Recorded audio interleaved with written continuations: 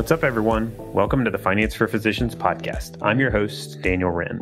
Join me as we dig into what it looks like for physicians to begin using their finances as a tool to live better lives. You can learn more about our resources at financeforphysicians.co. Let's jump into today's episode. Hey guys, what's up? Hope you're having a great day. Today, looking forward to talking about how to become a millionaire. This is always a fun topic. There's a lot of opinions on this, a lot of books written on it. It's a flashy topic, and I could talk for hours on this topic alone. But I think, and I even have my opinions. Of course, everybody has their opinions on this. But today, I wanted to zero in on. There's a great book written on this, so I'm going to reference a lot of stuff from it, The Millionaire Next Door. And the reason I like this book is because it's based on the author's research, and so I think it's a little bit more an objective view of what it looks like to be a millionaire, at least at the time it was written. So we'll look at this book, and I'll throw in some tidbits kind of along the way that we've seen our planning firm clients do that has successfully yielded those sorts of results. And hopefully you can kind of take away a few different adjustments or changes to make to help move you that direction. Before I jump into that, a couple quick updates or announcements. So we're going to be covering a couple fun topics in the future I was going to throw out there just to kind of keep your eye out for. There's been some requests for a variety of topics and also kind of switching it up as far as guests and solos and that sort of thing. So we'll be bringing on someone to talk about Bitcoin pretty soon. That's been like a super hot topic. Hopefully just to give you guys a general understanding of how it works and what it is, even from a starting point, and then also how the investing aspect works. We'll also have some people on to talk about charitable giving as physicians, early career physicians. Negotiations and burnout are a couple other topics we're gonna hit on. So negotiating your own salary or your compensation. Ideally, we kind of give you guys a handle on how to really ask for more compensation or how to analyze even what your compensation is in the first place. And then burnout's a big topic. Ideally, we can kind of learn more about what that looks like and how to avoid it. So look out for those in the coming month or two, and we'll look forward to getting those out there. Also, keep bringing the suggestions. They're definitely helpful. If you want us to bring somebody on, or if you have a topic you want us to cover, we're always open to that sort of thing. Or even if you have your own story you'd like to share you think might be valuable for our audience, we're always interested in hearing that. So feel free to reach out. All right, so let's jump into the topic. So if you haven't read The Millionaire Next Door, you should definitely check that out. It's not the most enjoyable read from a readability standpoint. So it's kind of long-winded and, they definitely draw out some points. But what's great about this book is they have lots of good research that backs it up. So it's based on the author's research around this specific subject. So it's Thomas Stanley. Who's the other guy? Thomas Stanley and William Danko are the authors. But it was written in, 1996 was when it was originally released. So I guess, first of all, their definition of a millionaire has already changed, or, inflation has made it different. So a millionaire in the mid-90s is really like a 2 millionaire or a little below a 2 millionaire now, just because inflation. So really now they're kind of talking about a multimillionaire in today's world. So if you haven't read that book, definitely check it out. It's the type of book I skim. I kind of skim through just to kind of get the high points. But there's definitely some good, solid scientific research. And what they did was they looked at they researched millionaires and then people that you would think would be millionaires. So like people with high salaries and based on their age and demographics, you would think would be millionaires. So the suspected millionaires and then actual millionaires. And they really dug into what their habits look like. And that's really the basis of the book. So I think there's this, what you'll find is there's just this profile that comes out in the book that's this optimal combination of factors that puts you in a much, much higher position to be a millionaire per their research. So that combination is higher income and frugal habits. That's, to me, obvious. They really hit on the playing offense and defense. So offense is, making the high income, and then defense is being frugal. From their research, the optimal combo is that offense, defense, that high income mixed with the frugal habits is where you see, the percentage of millionaires just skyrocket. To me, that's pretty obvious, straightforward, common sense kind of thing. But there's also some interesting facts that I saw you'll pull out from this book that are kind of interesting. So 80% of millionaires are first generation millionaires, which I thought was interesting. I think the common thought is that it's a much lower percentage of that. Also, 20% are retired. I would have thought it was much higher percentage retired. And then 50% are owning their own business. That's not really a surprise to me. Business owners will build wealth in their business and, on top of that, their own personal assets. So they also generally have a higher income. Okay, so this book really kind of boils down those characteristics. They called them 7 common denominators of people that successfully built wealth and became millionaires. So the book has 7. I'm going to kind of bullet down even less. I think there's some overlap in some of them. But the bulk of what I wanted to talk about is what those common denominators were. And ideally, try to help you guys think about some practical ways to check how you're doing there and maybe make adjustments on each. Because so a lot of these, I think, are common sense. Like, they'll probably make sense. You'll be like, yeah, big shocker, Daniel. Let's get to something more impactful. But what's really important, I think, is executing on it and applying it and the behavioral component of it. So I want to sprinkle that in as well, just to kind of help you have some takeaways. Okay, so first big characteristic that they went into of a millionaire is they live below their means, well below their means.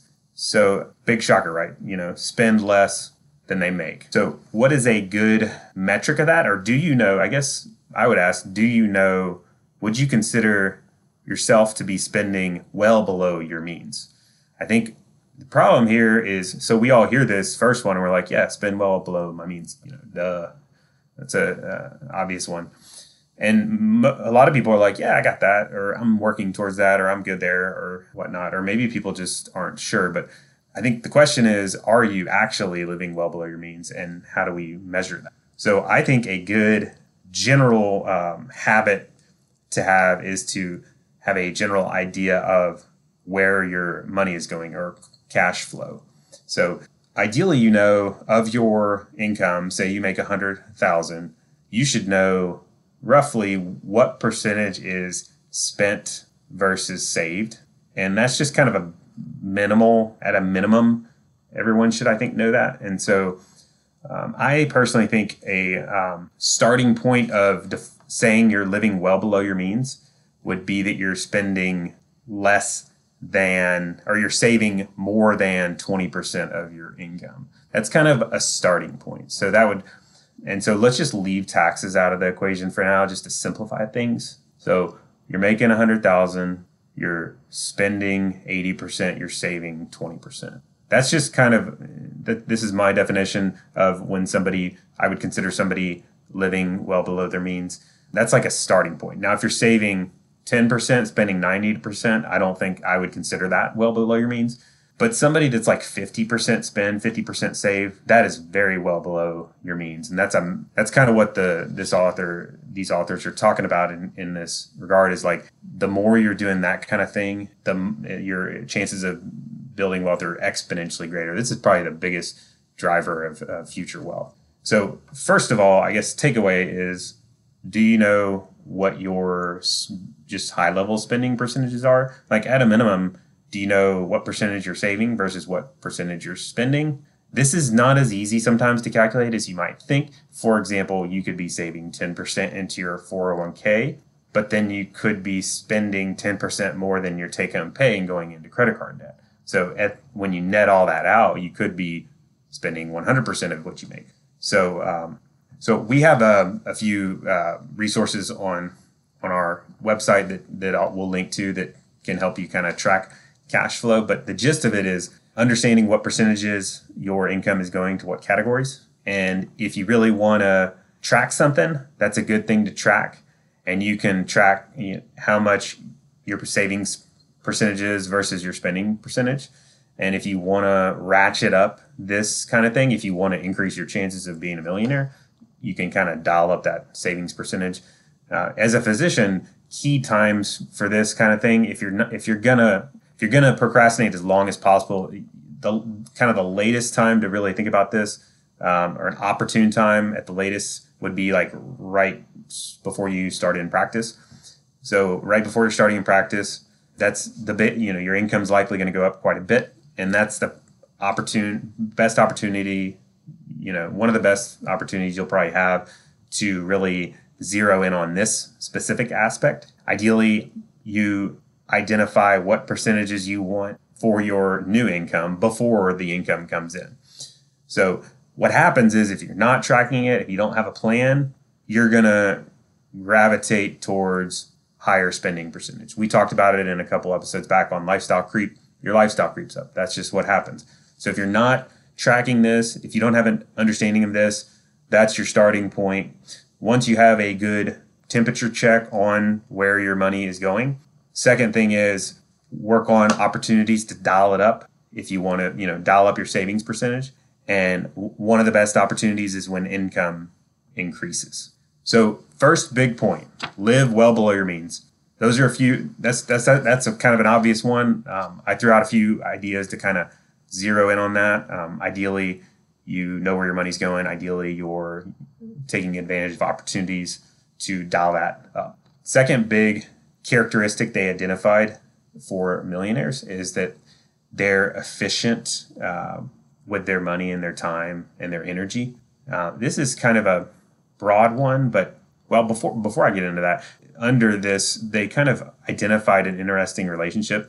There's a inverse relationship between time spent purchasing luxury items like cars or clothes or material stuff, and the time spent planning one's own financial future. So basically, the more time you spend buying things that look cool, the less time you tend to spend on your personal finances. So I thought that was an interesting kind of takeaway. Makes sense, but these researchers kind of pulled out that characteristic from within is that people tend to, the people that are focused in on material tend to not be focused on their personal finance. So you can kind of look at your own situation. How much time are you spending on your personal finances?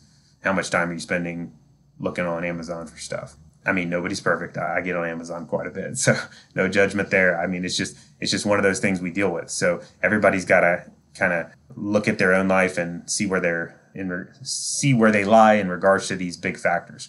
So the point is, the characteristic is that these millionaires, they find, allocate their time, energy, and money efficiently in ways that are conducive to building wealth. So, for example, that inverse relationship I was talking about, the millionaires are not spending the time on material purchases or that sort of thing. And instead, they're spending their time on planning their own financial future. Or, for example, they're spending their time in a profession that yields a very solid hourly rate. Or they are aware of their value of their time, and they are maybe they're outsourcing things like mowing their grass for a much lower hourly rate in exchange for working those hours and earning a much higher hourly rate. There's a million examples of this characteristic of allocating time, energy, and money efficiently. There's a million examples of this, but the general aspect is, what are you doing with your time? What are you doing with your money? I think I mentioned looking at your cash, where your money's going in the last point.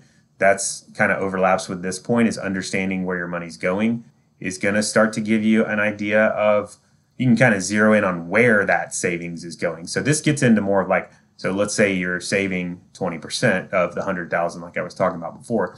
This point gets into, where is that 20% going. So for example, if you're just dumping it all in cash or putting it in your mattress, I mean, that's not efficient. So that's not a good, now you do need some cash as a baseline, but if you're just continuing to build up cash and more and more and more, that's not a very efficient usage of the dollar there. Or maybe you're spending your time in things that are not yielding good results on your bottom line. I think this time thing you got to be careful with, especially in medicine.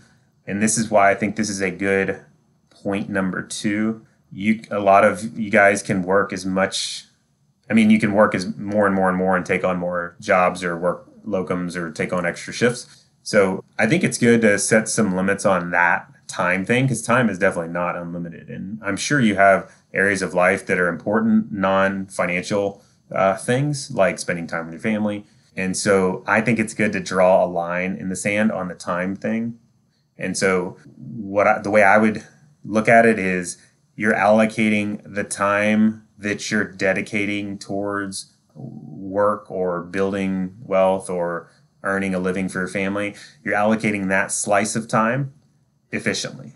So if you are able to dedicate 40 hours a week, for example, towards working in your life, and that allows for you to have good balance, ideally, under this point, you're spending that 40 hours as efficiently as possible to yield good results for your goals. So maybe a good example would be asking for a pay raise. I mean, that's just, if you ask and you shall receive. You don't ask, no chance. So it doesn't hurt to ask. That kind of thing can bump up your hourly rate. Or working in a different location. There's all kinds of things you can work on in this specific category. I think a couple ways to track how you're doing here. I think tracking net worth is a good habit. Everyone should be doing this. I think it's if you're going to track anything, tracking your net worth would be something to start with. So basically what tracking your net worth would be is just, writing down, date stamping and writing down the balances of your assets and categorized by asset. And then your debt, your liabilities, writing those balances down. And then assets minus liabilities equals net worth. So your net worth is the net of the two. So you're just saying, as I'm recording this, it's May 24th. So as of May 24th, my assets are this, my liabilities are this, and my net worth is this. So you have that dollar timestamp, and then you do it, at another point in time. I personally think it's better to do it. I think it's easier to do it like at a uniform date. So, for example, I do it for our family's assets and liabilities. I do it on the first of the month every month. You don't have to do it every month. I think quarterly is probably a good frequency for a lot of people. But what happens is, the first few times you do it, there's not a lot you get out of it. It's kind of like, okay, yeah, that's, not a big shocker.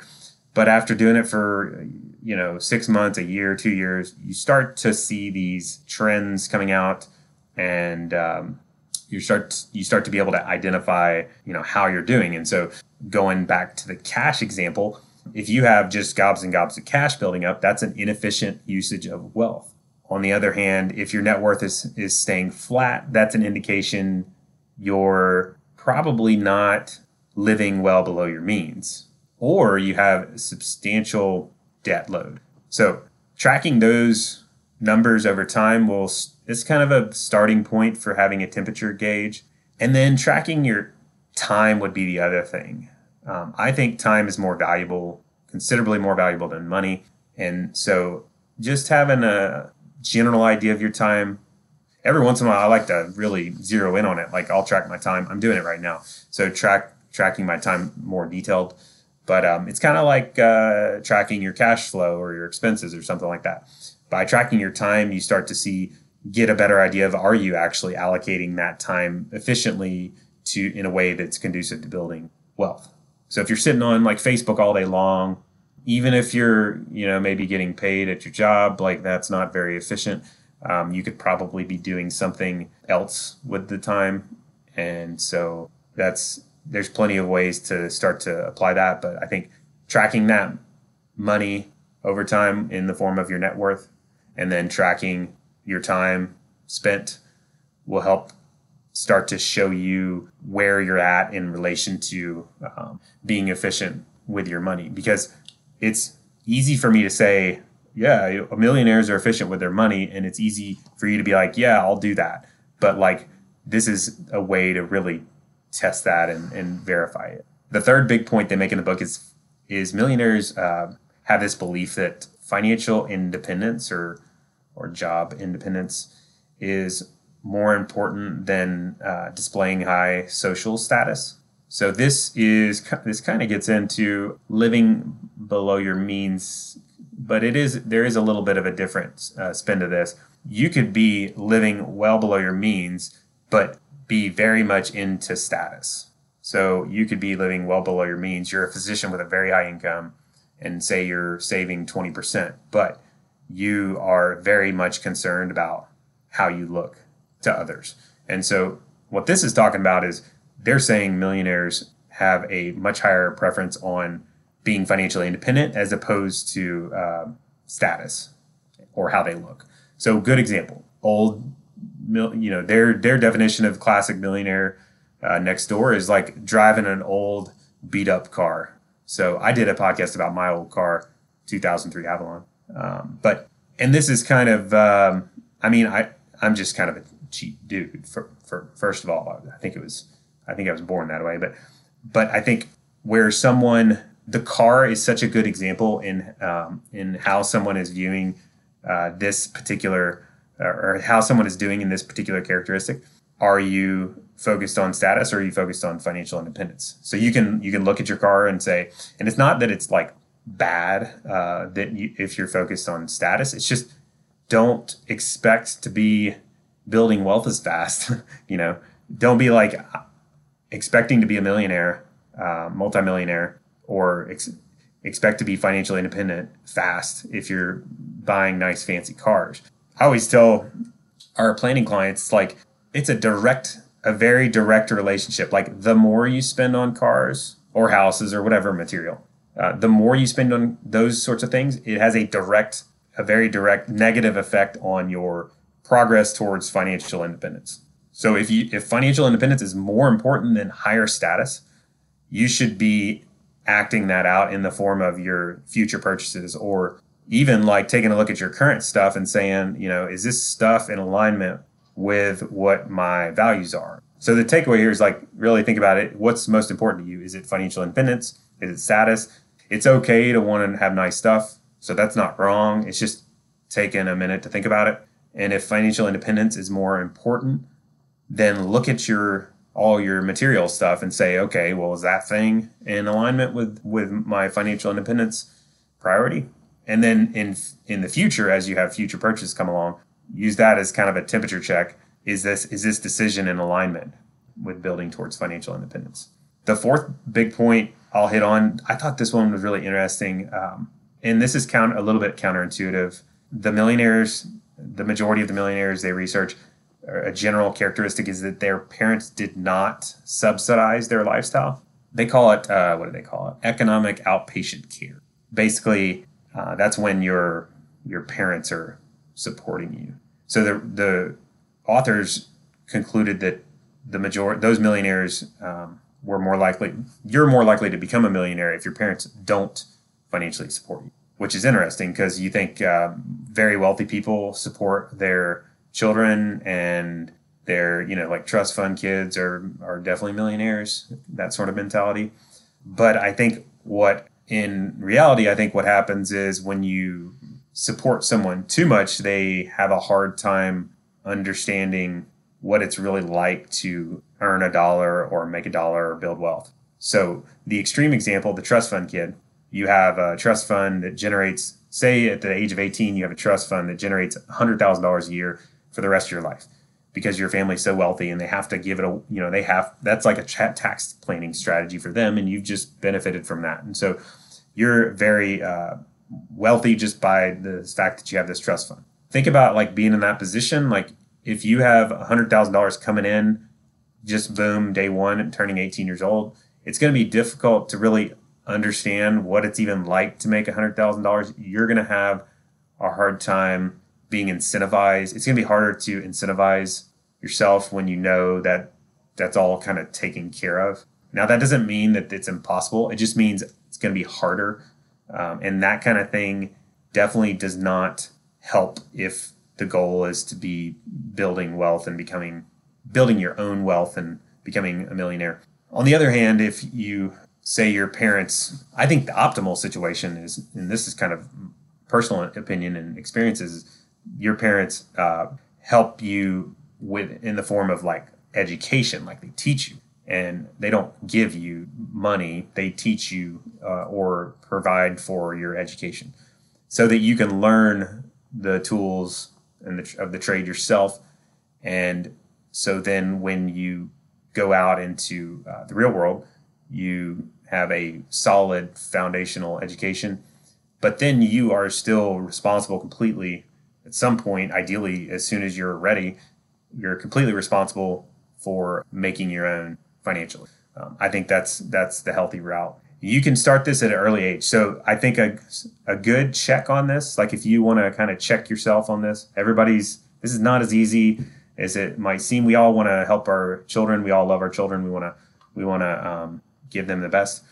But a good check for this is, how much are you supporting your children economically? And is that like, are you just giving them the money for something that they could be self-sufficient on? Or could you potentially, reduce that and teach them like how to be self-sufficient? So if you are supporting your children financially, what is the exit strategy? Because ultimately, if you buy into this, you want to get them to a point where they're learning how to be self-sufficient sooner than later. So what's your exit strategy? How do you get to a point where they are learning that self-sufficiency? Because what the authors are saying is, as long as you're economically supporting your children, they're not going to really learn that. It's going to be very, very difficult to learn that. And so I think the takeaway is what does that look like in your life? How much are you supporting your children? And I'm talking about really the above the basic necessities. And it really depends on age and even your individual child. But how much are you supporting them in something that they could be self-sufficient on already? So that's I think a good check for everyone, is just kind of looking at that. And then if you feel like maybe you are supporting them in something that you could potentially scale back, then what's your strategy for reducing that? You got to have kind of a exit plan, and they're not going to like it. For the most part. Now, some children are better about it and they want responsibility, but it's definitely, according to this research and experience that I've had, is that it's good for you to learn that. And so on top of that, these researchers found that the parents, so I mentioned the parents don't subsidize their children. They also found that these millionaires themselves were not being subsidized by anyone else. So it's like they're not subsidizing their children's lifestyle, and their parent, they were not subsidized themselves. So it's kind of like across, both ways. Like the millionaires they researched, they tend to not be supported by, were not supported by their parents, or they were less likely to be supported by their parents. And also they're less likely to be supporting or subsidizing their children, especially adult children that could otherwise be economically self-sufficient. So they had a few other points. I think the book has like 7 points. There's a few other points, and I think they really overlap and with some of the things we've already talked about. They also have one about choosing the right occupation. I don't know I guess if you're strictly looking at it from a how to be a millionaire standpoint, that's a big deal. But I'm a big fan of focusing on what you value, or what you're going to spend a lot of time in your profession. So, you don't want to just go for the millionaire route. But as physicians, you guys are in a very good setup right there from the start. So I don't want to spend too much time on that. Pretty much all physicians are going to earn above average income. So that's already a great starting point. Okay, so we mentioned living well below your means. We talked about being efficient with your money and your time and your energy. We talked about valuing financial independence above status. And then we talked about this family subsidized setup, like where either your parents are subsidizing you or you are subsidizing your children, and ideally moving away from that. I also threw out some suggestions. So ideally, you're tracking your net worth over time. Ideally, you're tracking cash flow over time. And at minimum, it's easier just to track total spending and total saving. That's much easier to track than like every single category you spent on. So it's tracking your cash flow is a good starting point of understanding where your money's going. Another thing I mentioned is just kind of tracking your time in general. I also talked about kind of taking a checkup on what your current setup looks like in relation to status versus financial independence, and does that align with your goals? So I think if you just take one of these as a starting point. If you're not tracking any of these things or you're not aware of any of these things, take one. Maybe you're tracking your net worth. Start tracking that. Next month. I think that's a step in the right direction. And if this stuff is important to you, you can kind of get a temperature check and start measuring how you're doing and have a reminder, once a month. So put it on the calendar. If you haven't done it before, make it the first of the month. Make it next month, the first of the month. First time you do it, write it down. If you need a tracker template, I got a template for you. I'll link to it. But just take a step forward if this is important to you. And let me know how it's going. Also, it's not all about being a millionaire. Like, this is just one piece of the puzzle. You can take this too far. So there's plenty of people that financial independence or building wealth is the most important thing in their life. What's that movie about the billionaire that doesn't, I can't remember the name of it. The billionaire that doesn't bail out his grandson gets kidnapped and he doesn't pay the ransom or holds out on it. But I mean, I think of that as an example of, very much focused on your wealth above all, even families. So you have to, it's all a balance. It's like life. It's all a balance. So ideally you're kind of moving that direction, but also taking into consideration what's most important to you. And I think that's kind of where the balance gets struck. So hope this has been helpful. Let us know if you have topics you want us to cover. Let us know how it's going, and we'll look forward to talking next time. As always, thank you so much for joining us today. If you found this valuable, please give us a review on iTunes and share with a friend. Also, check out our website at financeforphysicians.co for all sorts of additional content. See you next time. Finance for Physicians is not an investment, tax, legal, or financial advisor. All content included in this podcast is for informational purposes only and should not be considered financial, tax, or legal advice. Material presented is believed to be from reliable sources, and no representations are made by Finance for Physicians as to another party's informational accuracy or completeness. All information or ideas provided should be discussed in detail with an advisor, accountant, or legal counsel prior to implementation. If you don't have an advisor or would like a second opinion, feel free to check out our website for recommended advisors.